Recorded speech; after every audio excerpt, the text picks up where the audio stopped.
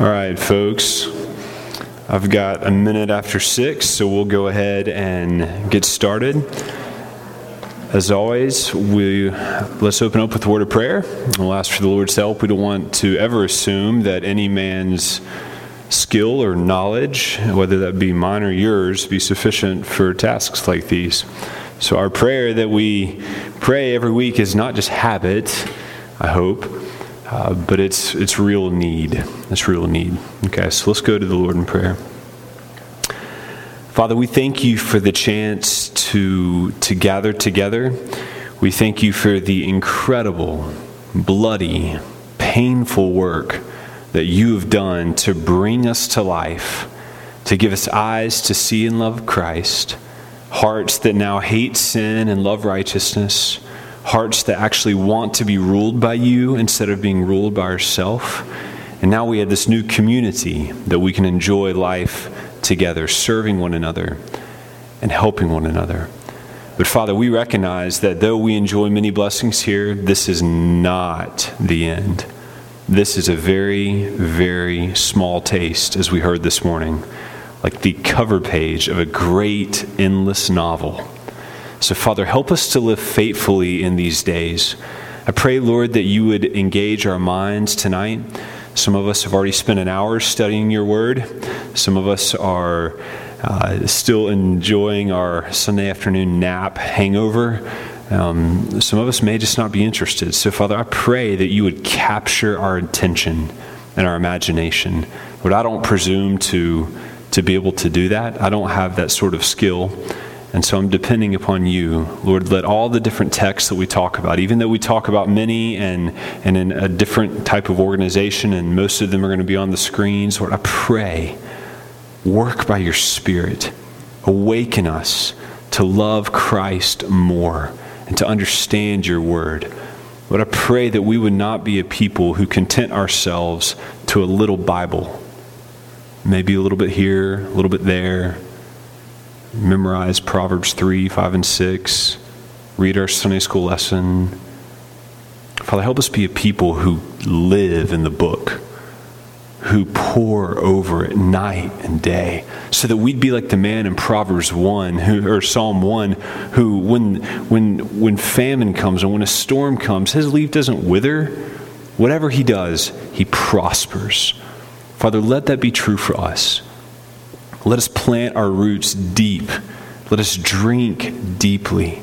Let us become people who love your word and think carefully and humbly about what it means and then how we should live. I ask these things and entrust them to you because you are good. You've died for us, and so we know that you hear us. And we'll leave them there. Amen. All right, good evening, folks. We are in week 7, 8-ish of our big story. We have been journeying through the scriptures, trying to put the Bible together in a slightly different framework. As you'll remember, we have been using the motif of God's people in God's place under God's rule, which describes God's kingdom. And I have been suggesting to you that if you follow the way the kingdom of God develops, that's a key word there, then you're going to be in a position to better understand the scriptures. Those of you ladies, show of hands, ladies, who are doing the Romans Bible study, either on Sunday nights or Tuesdays, okay? Yep. You will need this skill so much to understand Romans. Go home and read Romans chapter 4 or Romans chapter 9 or Romans chapter 11, right? All of this is assuming that you can understand the way God's kingdom develops over the Bible. If you don't understand it, you won't understand Paul's argument because it's hard, all right? And that's true for so much of the Bible, including the Gospels. So we've been tracing our way through. You see, we've made some progress. This you don't worry about copying this down or reading it, but that's what we've done so far. And I want to try to put us back into context from where we were a couple of weeks ago. Tonight we're going to come to the proclaimed kingdom. And just to, I'm not big into spoilers, or I'll go and give you the spoiler. This is the age we live in right now. Okay, out of all of these categories, this is today. This was when the apostles lived, and this is today, and this will be next year if the Lord tarries, right? So this is, when last time was the present kingdom, don't get confused, because the present kingdom was in Jesus' day, right? Now we were talking about the proclaimed kingdom. Last time we saw that when Jesus came, he came proclaiming that he was bringing in the kingdom of God. If you remember, this is seen in all the Gospels, particularly in Mark chapter 1, when it said Jesus came on the scene proclaiming, "Repent, because the kingdom of God is at hand." He was saying that it has come. It is now. He was bringing in the kingdom. And we're going to try to understand, what does that really mean? I don't know about you. Listen, I try to be really honest about what I know and don't know about the Bible, and there's a lot I don't know. There's more that I don't know than that I do know. And one of the tricks I've found to learning about the Bible is just admit when you don't know what something is. My goodness, right? So when you're reading in the Gospels and Jesus is talking about such and such parables describing the kingdom of God, well, just if you don't know, or at least be honest, what does he mean by this describing the kingdom of God, right? What does that mean, right? So I would encourage you to be honest. Well, Jesus was saying that he was bringing in the kingdom. But it's really weird because he died. So it's hard to understand. His kingdom seems to be very confusing to me because the king doesn't die in the kingdom, right? Do you see some of the tension? And those poor disciples, we can sympathize with them because they didn't get it either. And Jesus scolded them for it. But Jesus came, he said that he was bringing in the kingdom, and he was saying that he is the fulfillment of all of the promises of God. Do you remember we saw last time where Paul said in 2 Corinthians, "For all the promises of God are yes and amen in him," right? Yes and amen in him. And that's why through him we utter our amen to God. He was saying that all of the Old Testament scriptures were pointing to him. All of them were pointing to him, and he scolded them for not seeing it. And so what we saw last time is I'm making the argument that every component of the Old Testament system, the old model, which includes the temple, the sacrificial system, the priesthood, and the land, all of that's pointing to Christ. So the promised land was pointing to Christ. The sacrificial system was pointing to Christ. The temple was pointing to Christ, which means that we have to understand how that changes. Those were a temporary model, but Christ is the permanent reality. Christ is the permanent reality. A few weeks before that, we were talking about the prophetic kingdom, right? The prophesied kingdom. And if we could summarize all the ways that the prophets were longing for the kingdom of God, they were anticipating the kingdom of God. One of the things they said, one of the big things, is that when the Messiah came, whoever he was, he would bring justice and renewal. Justice and renewal. What that means is he's going to bring just judgment for all of God's enemies. Those who are opposed to God will be judged. Okay, that's really confusing because Jesus said that he brought the kingdom, and yet Herod cut off John the Baptist's head, right? How do we make sense of that? Right? He also said that God's people would be vindicated. All the apostles were killed. What's going on with the kingdom, right? He also said all things were going to be made new. And one of the things I think of is our Lord had a crown of thorns put on his head. There are no thorns in the newness of God's world, right? That doesn't make sense. None of this, it seems like this stuff hasn't happened yet. So where's the kingdom, Jesus? Where is it? Instead, this Messiah, he came and he died, and he actually called his people to do the same thing. It's not the kind of kingdom that you really want to be a part of if you love your life. So understandably, the disciples were very confused at the crucifixion. They weren't there, most of them. They didn't understand that in order for God's kingdom to come, he had to be crucified. Even though the prophets anticipated this, they didn't understand that. And in fact, what we learn as the Bible unfolds, especially through the work of the apostles, we came to understand that the kingdom could not come if Jesus did not die. It couldn't come because God cannot dwell with sinful people. So unless Jesus came and switched around the system, the kingdom is not going to come, at least in a way that we're going to be a part of. Jesus had to come and make a permanent payment for sin. He had to come and deal with wandering hearts. Anyone's heart wander? Mine does.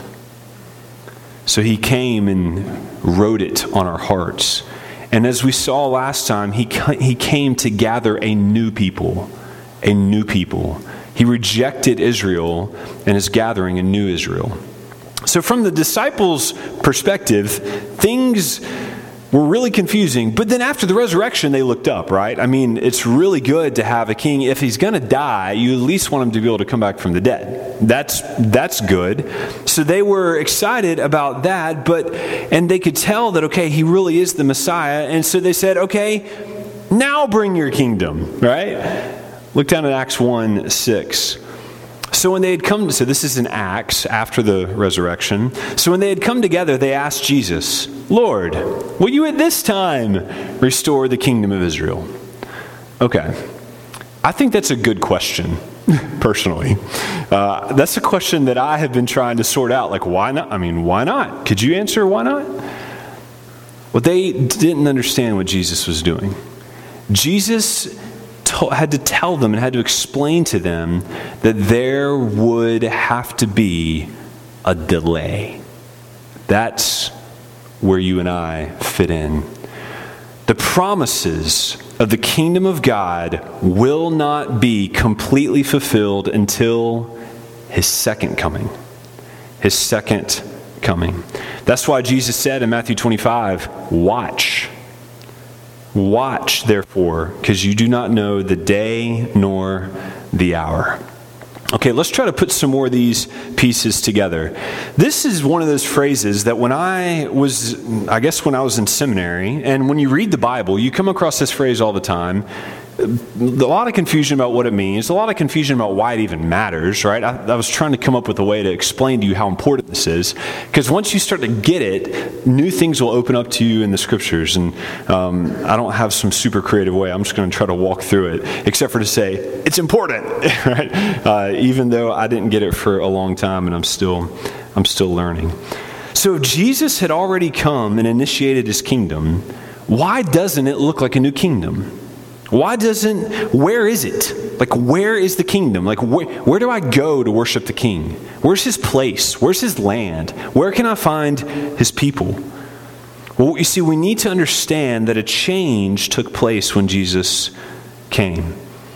He reveals that we should think of a two-age structure in the Bible. Okay, so let me see if I can help you see this. This is a good spot to see it. Okay, Jesus in Matthew chapter 12 said, "Whoever speaks a word against the Son of Man will be forgiven, but whoever speaks against the Holy Spirit will not be forgiven." When? You see it? In this age or the age to come? Two ages. Jesus is talking about this age and a future age. Okay, so what does that mean? How does that work? Well, I like graphics, so I made one for you. Whoops. Okay, let's think about it like this. Let's think about it in terms of the present age. Now, I had a bunch of scripture I was going to show you, but I don't want to overwhelm you, and I know I do that sometimes. So let's think about it like this. What is the present age? Jesus was talking about a present age. Well, the present age, think of it in terms, it's the period, it's still marked by sin. It's still marked by the fall and by death and by the curse. It's still marked with a longing for a new age. Sin and the curse continue on the earth even after Christ came. You see, it was certainly there before he came, but it was also there after he came.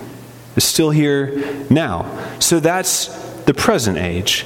Well, the second age, the age to come, that is the age of fulfillment. The age of freedom from sin. I cannot wait to be free from sin.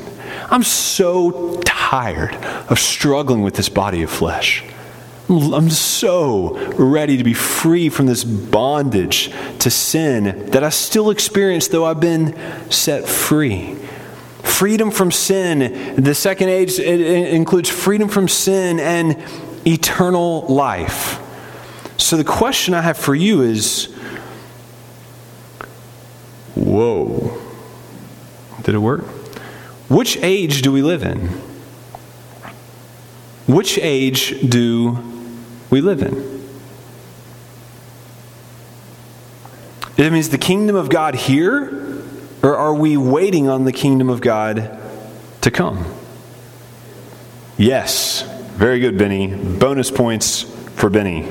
Right? We live in this period. In the in-between.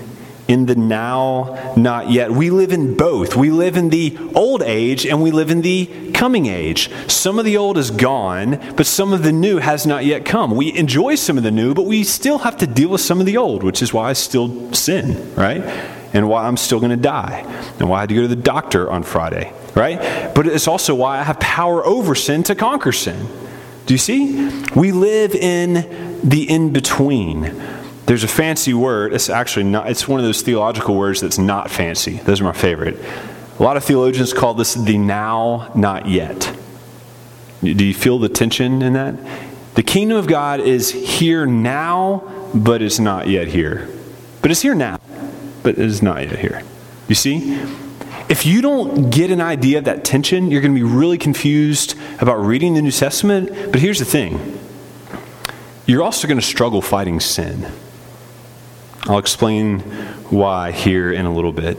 There's a tremendous amount of tension between the last two ages. Now, there's a Bible term for this. Theologians call it now, not yet. Right? I forgot that part. Which age we live in. Okay, pretty slides.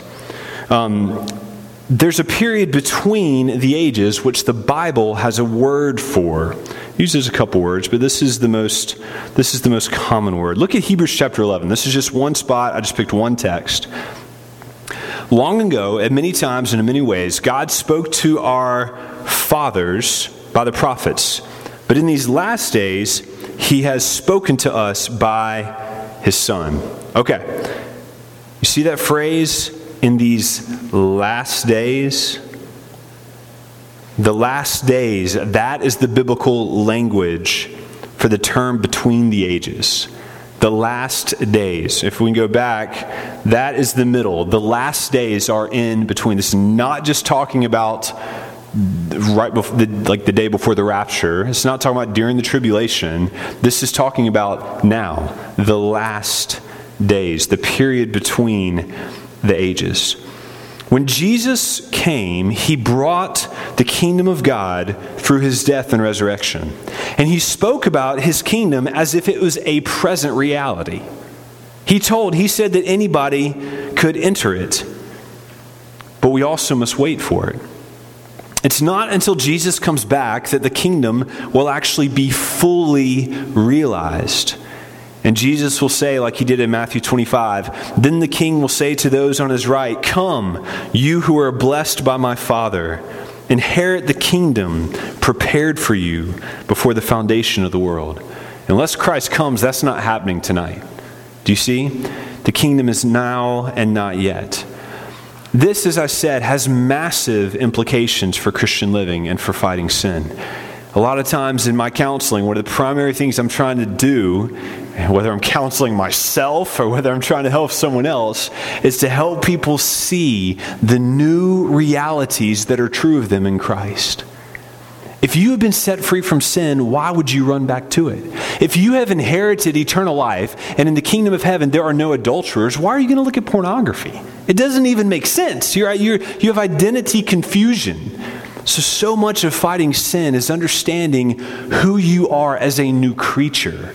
And as you begin to understand that, the old desires fade away and the sin loses its power. So we are new creatures who belong to the new creation. This is kind of my key phrase. I didn't put it on a slide. We're new creatures and we belong to a new creation, but we haven't received all the blessings yet, which is why we feel the tension. Okay, but why is there a delay? I mean, why didn't Jesus come off the cross, come out of the grave, finish it, just bring us home? Why didn't he do that? Well, Paul wouldn't have gotten saved. I wouldn't have gotten saved. Let's think about why the delay.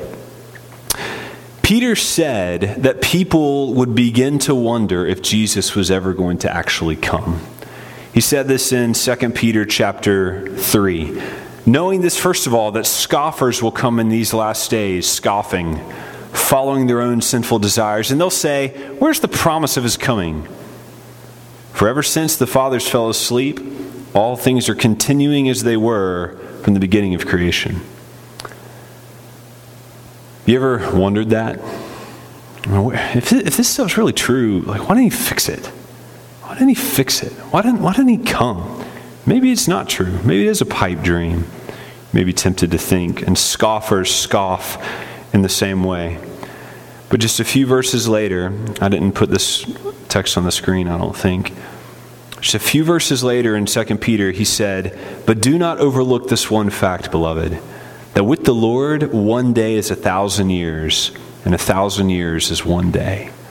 The Lord is not slow to fulfill his promise, as some count slowness, but he is patient towards you, not wishing that any should perish, but that all should reach repentance. Church, the reason Jesus has delayed is for one primary reason: so that more people would hear the gospel and repent. That's what we're waiting on. That's the wait. You could call this the age of gospel proclamation. This is the task that Jesus left his disciples with, right? We could have done this in Matthew 28. I'm doing this one in Luke. And he said to them, "Thus it is written that the Christ should suffer on the third day and rise from the dead, and that repentance and forgiveness of sins should be" what? Who's the last person you told? Who's the last person you told about this? I know it's hard in America. I know it's hard in Johnson City. Everybody thinks they know it. Could it be that we're wasting our lives?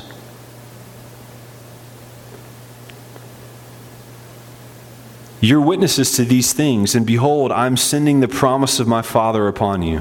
But stay in the city until you're clothed with power on high. In the book of Acts, which is the sequel to Luke, the same command is structured, right? So Jesus gives kind of a Great Commission sort of thing, and then he does the same thing he does in the Great Commission. He says, "Don't worry, I'll give you the Spirit," right? You remember the Great Commission?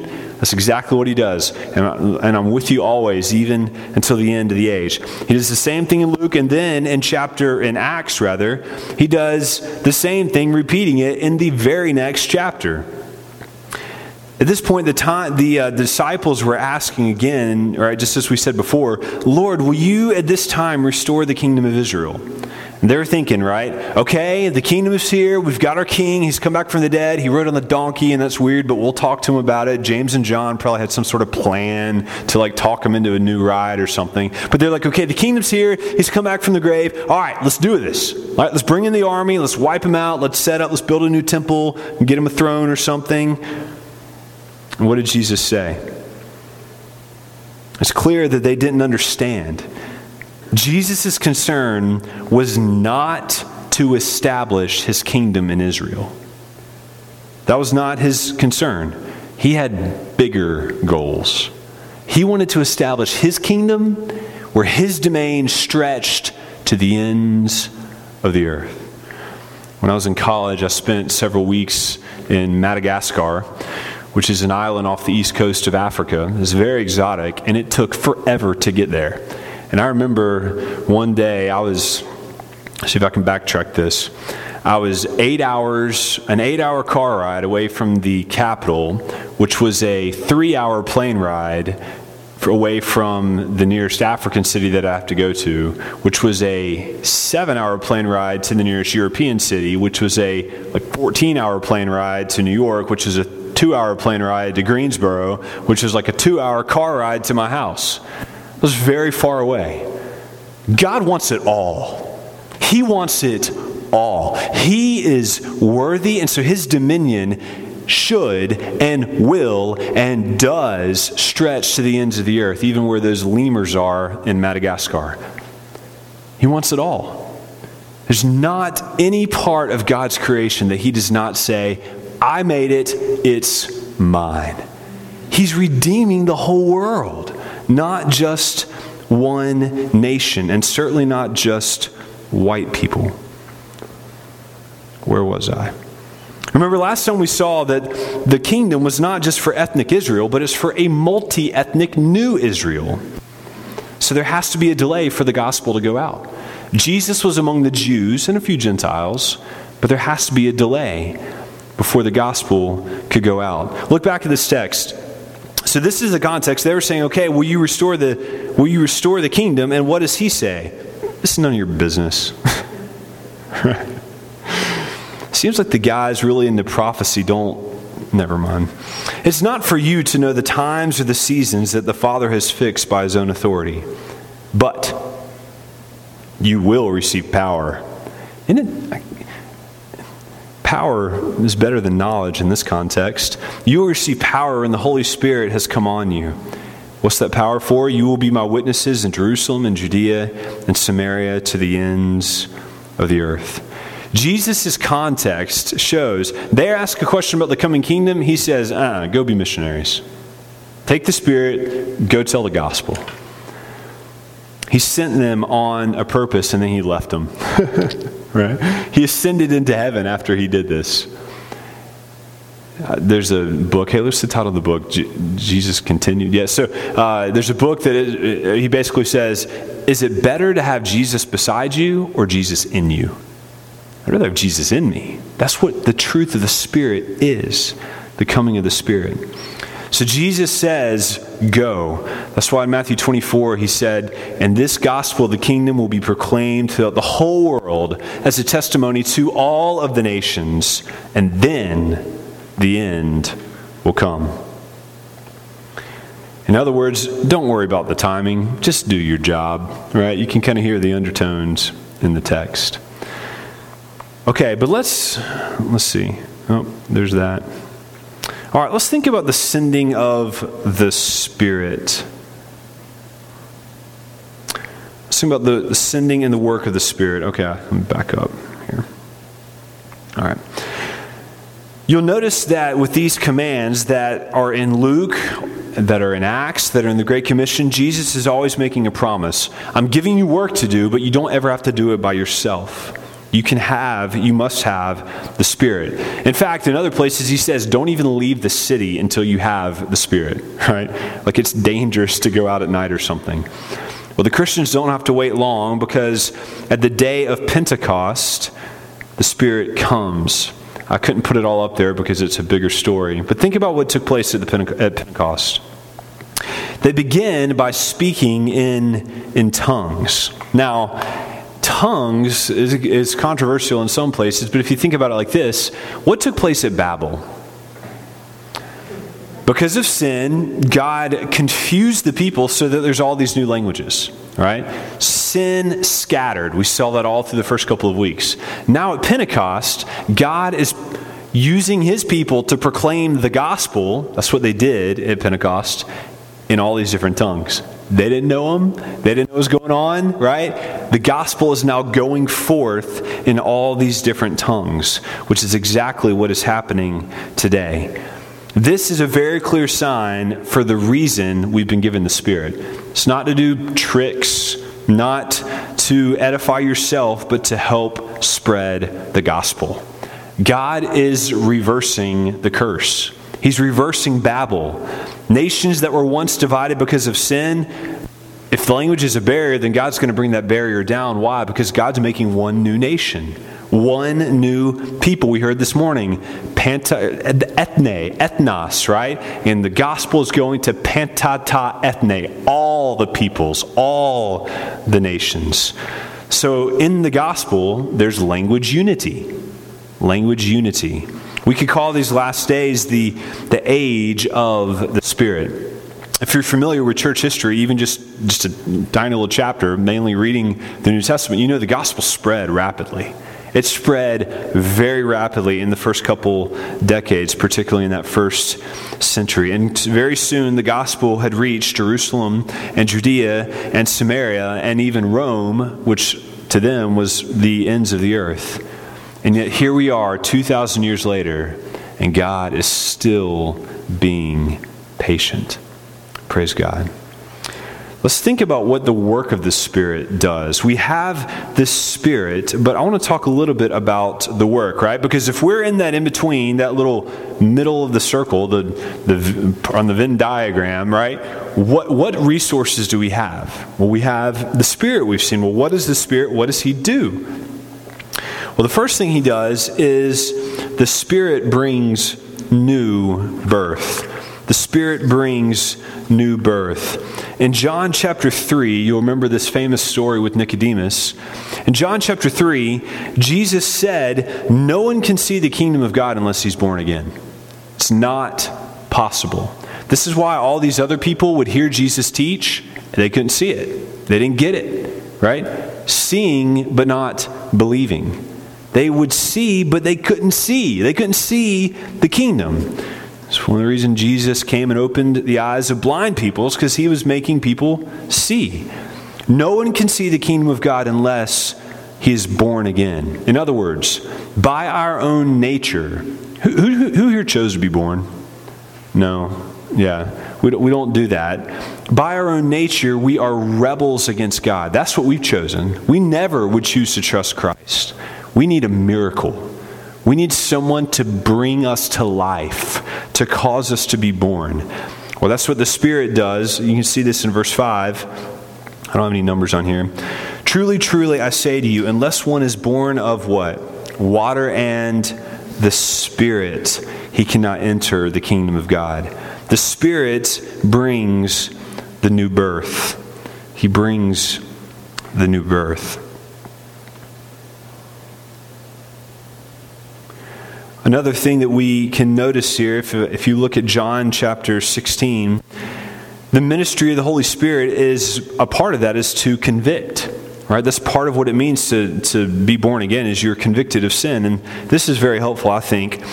This is where Jesus said, I tell you the truth, it's to your advantage that I go away, right? It's better to have me inside you than beside you. For if I do not go away, the Helper, the Spirit, the Paraclete, will not come to you. But if I go, I'll send him to you. And when he comes, he will convict the world concerning sin and righteousness and judgment. Right? You see that? What does the Spirit do? Convicts the world of sin, right? Convicts the world of sin. This is what is so dangerous, believer. When you sense the Spirit of God is convicting you, and if you do not act, you're hardening your heart. It is so dangerous. You're quenching the Spirit. But then the Spirit, he goes on, he says, because they do not believe in me concerning righteousness, because I go to the Father, and you will see me no longer concerning judgment, because of the ruler of this world is judged. In other words, the Spirit convicts us of sin and then points us to a Savior. That's what the Spirit does. I would argue that is not a one-time thing, but that is daily. The Spirit of God dwells in you. He's constantly convicting you of sin, and he doesn't just stop there. You don't end in like, woe is me, I'm such a terrible Christian, but you look again to the Savior. Preached a whole sermon series on this. You need the gospel again and again, and the Spirit of God preaches it to you again and again. The Bible makes it clear that all Christians have the Spirit. If you do not have the Spirit, you are not a Christian. Romans 8:9, you, however, are not in the flesh, but in the Spirit, if the Spirit of God dwells in you. Anyone who does not have the Spirit of Christ does not belong to him. Christians have the Spirit. The Spirit produces fruit. Christians, therefore, have fruit. You meet a person who does not have Christian fruit, what can you conclude? This person is probably not a Christian. It's important. But for us as believers, we know the Spirit of God dwells in us, and he dwells in all believers. So this is important for us when we think about examining the fruit. One more thing to notice about the work of the Spirit in new birth is that the new birth is produced by the Spirit through God's Word. By the Spirit through God's Word. this is really exciting to think about, right? We know the armor of God, and what is the sword called? It's the sword of what? It's the sword of the Spirit. The sword of the Spirit, which is the Word of God. The Spirit produces the new birth through God's Word. I think one of the applications for us as believers, first of all, as we're evangelizing, you trust the Spirit, right? You can't save someone. One of the men that I had a chance to lead to the Lord back when I was in college, I did a terrible job of explaining the gospel to him. It took me like 9 tries to get it right. And God saves people, right? He doesn't need me. He might use me, but he doesn't need me, right? One time I tried to share the gospel with somebody, and I walked away and I thought, I don't think I included Jesus. Like, oh my goodness, how bad can you blow it? I don't think I said his name. Like, I don't know how bad is that, right? And I mean, God use Jesus in the gospel, but just take comfort. The Spirit of God is the one who saves. Not you, not me, not evangelism training, evangelism seminars. We trust the Spirit and we move forward. But for us as believers, think about what this means for the ministry of the Spirit. If you want to change, where should you go? If you want to enjoy the ministry of the Spirit, if you want to put yourself in His transforming action, right, where do you go? You go to the sword of the Spirit. I'm so troubled at how much decent, unbiblical advice I hear given in these hallways. They're not God's solutions to our problems. God has called us to go to the book again and again and again. We solve our problems with the Scripture, which is the sword of the Spirit. Okay, I got to keep moving. The Spirit also equips us to serve Christ. He equips us to serve Christ. He does this through evangelism, right? We saw the connection between the Spirit and evangelism. Peter was famously filled with the Spirit, which enabled him to preach some pretty great sermons. I was thinking this morning about how Paul, you remember how Paul was preaching a sermon and it said that he tarried into the night? I think this is Acts 20. And it was after midnight. Paul, I'm not Paul, I know. Well, the poor guy fell asleep preaching on the window. He fell out of the window and he died. Oh, that's okay. They raised him back to life. I can't do any of those things, so I'll just keep it to an hour. Where was I again? But we see that the Spirit is what enables bold testimony. And so the Spirit can give us boldness in our witness. It is not possible for us to claim, we can't say that we're filled with the Spirit if we're not doing evangelism, right? That's what the Spirit does. That's His concern. That's why Jesus left, for us to build His kingdom. But the Spirit also equips us to serve Christ in the church. In the church. I'm not simply talking about spiritual work, primarily. An active concern for one another. Spirit equips us to minister to each other. We have all been given spiritual gifts that are for the mutual edification for the body, for the benefits of other people. So I would just say this. If you are a part of this church and you are not actively ministering to other people spiritually, you're not functioning as a member of the body of Christ. You've been given a gift to serve and edify and build other people up spiritually. God has made us a body and designed us to work together for the glory of Christ.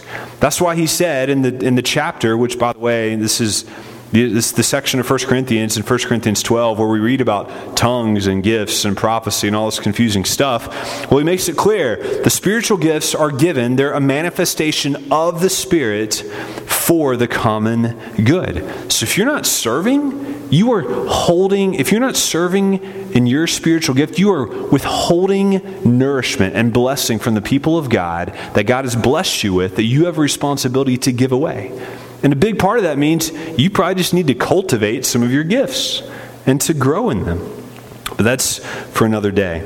But I'll just say this. Ministry is just too hard to do on your own strength. It is too hard. There are no degrees, there's no experience.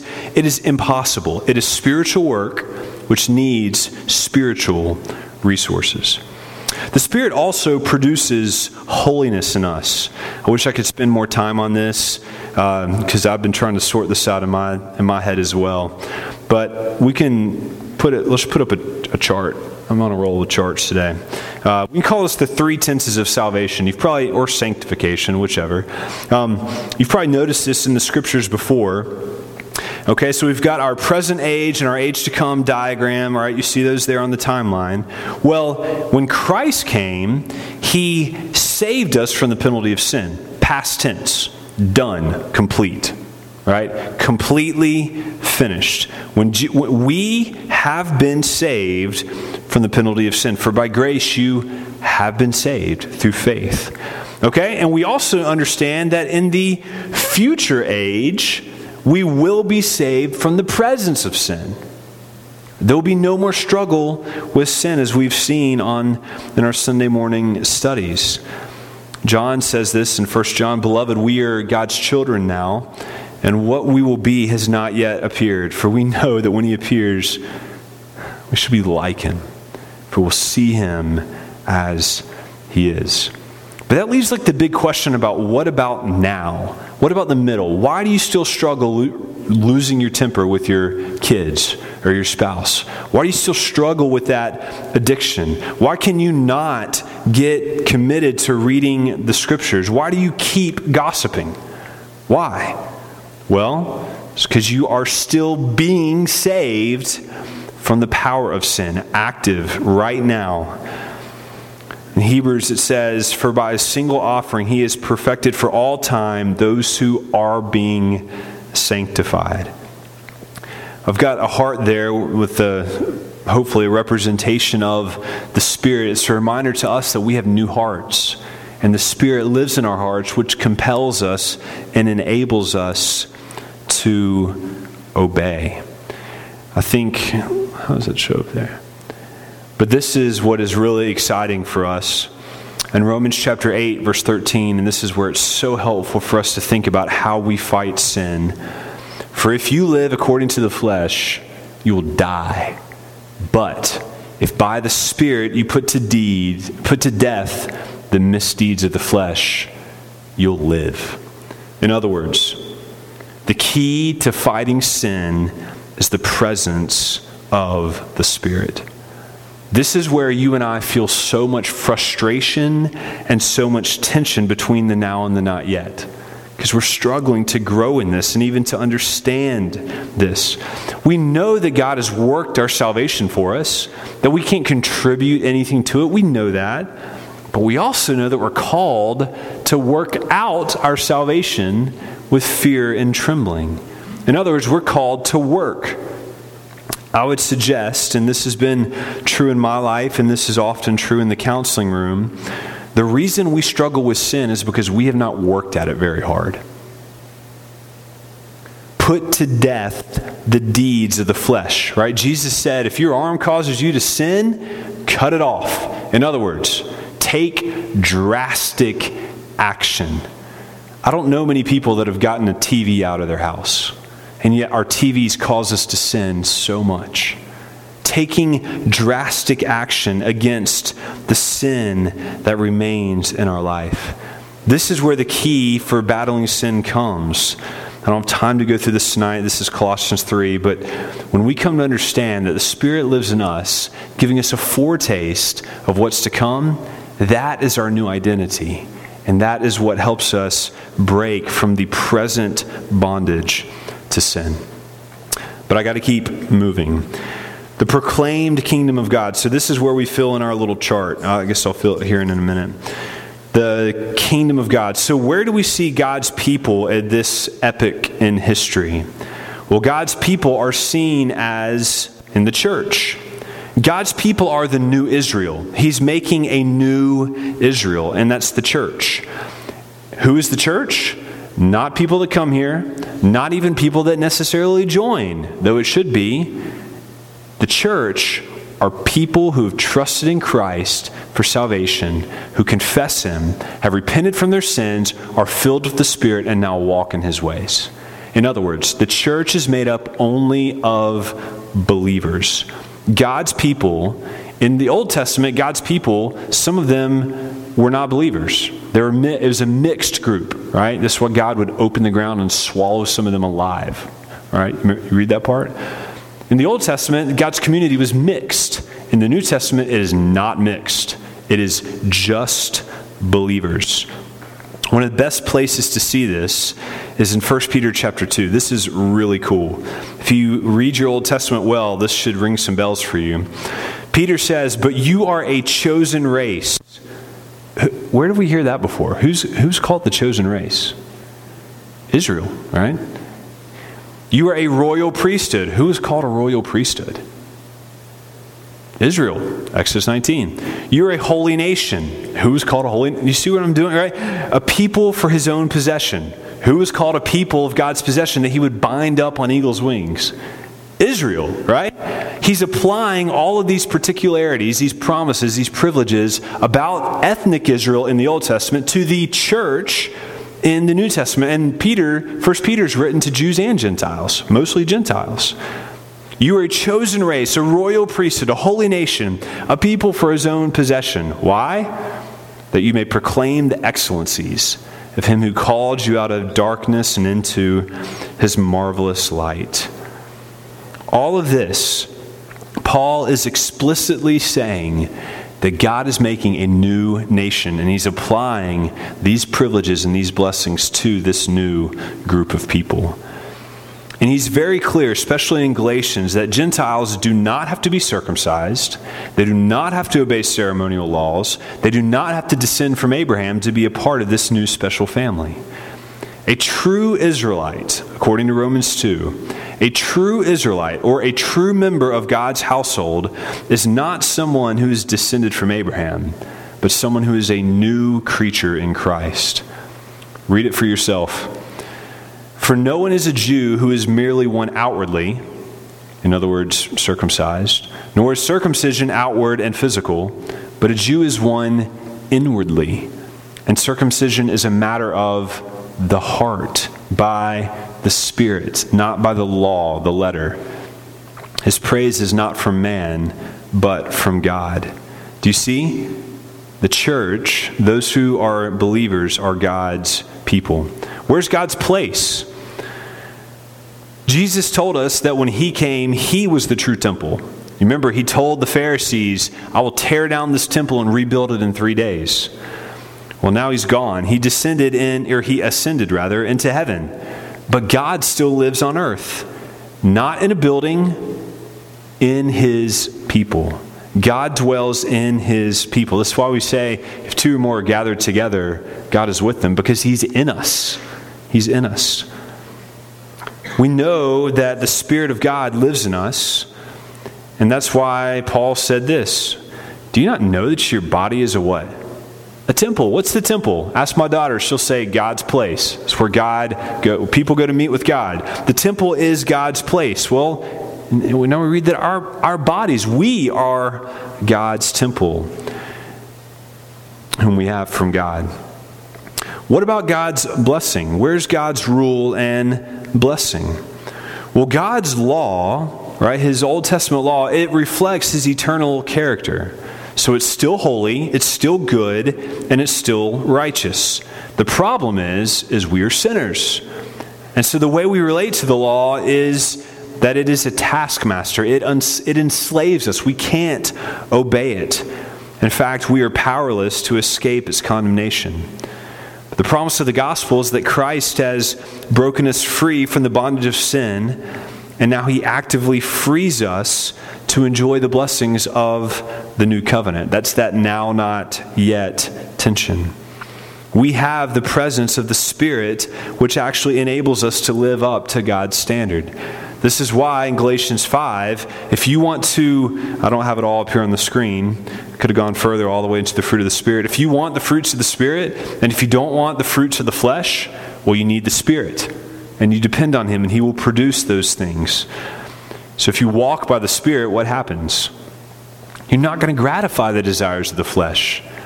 And then he goes on, but if you are led by the Spirit, walking by and being led by, precious promises to us.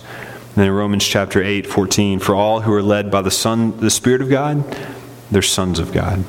So if we fill in our chart, this is what we see. God's people, the new Israel, specifically including Jews and Gentiles who believe in Christ. Where's God's place? Well, it is the individual believer. It's also the church. I didn't go through that tonight, but I think we understand that. Peter talks about God building up his church on top of the foundation laid by the apostles, and Christ is the cornerstone. We're being built together. I guess that's Ephesians 2, rather. So it's the individual believer and it's the church made up of individual believers. That's where God dwells. And what is God's rule? Well, it's the new covenant, praise God, and we enjoy the blessing by the Holy Spirit. The new covenant, writing, God's written the law on our hearts, making us and causing us to obey. One final thing, let's just think about it like this. So what is our life like in these last days? If we're living in this now, not yet, how does that affect us now?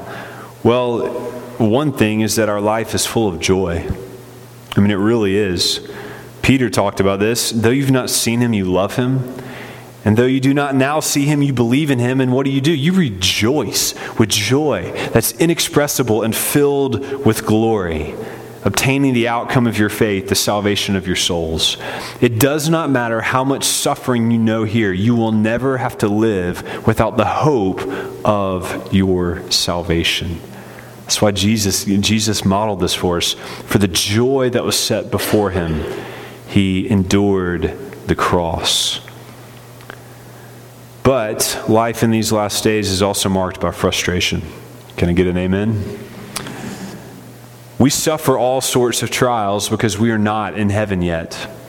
You struggle with sin. You struggle with bodies that break down. You struggle with other people that hurt you.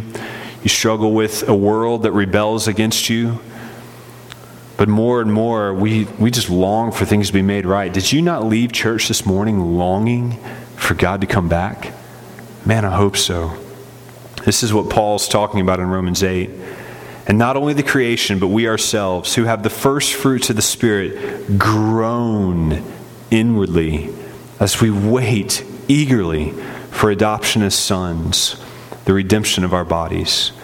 There's so much to say here. Let's just say it like this. This groaning is because we've tasted. We've tasted. I talk about it all the time. If your Christian faith does not know joy, I don't know what you've tasted. We've tasted and seen that the Lord is good. We've tasted heaven on earth. We've been given a glimpse of what life should be like. But we still live in a fallen world, and it's still a struggle. Closing illustration to think about this.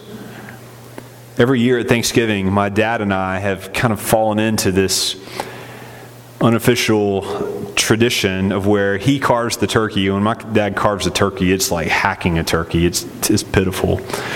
So my dad carves the turkey, and he kind of always does it in this corner. We have a lot of people at my mom's house for Thanksgiving, and he kind of stands over there in the corner. And growing up, turkey was not good. My mom, I don't know, it wasn't good. But over the years, she got better. She started buying these really expensive organic turkeys.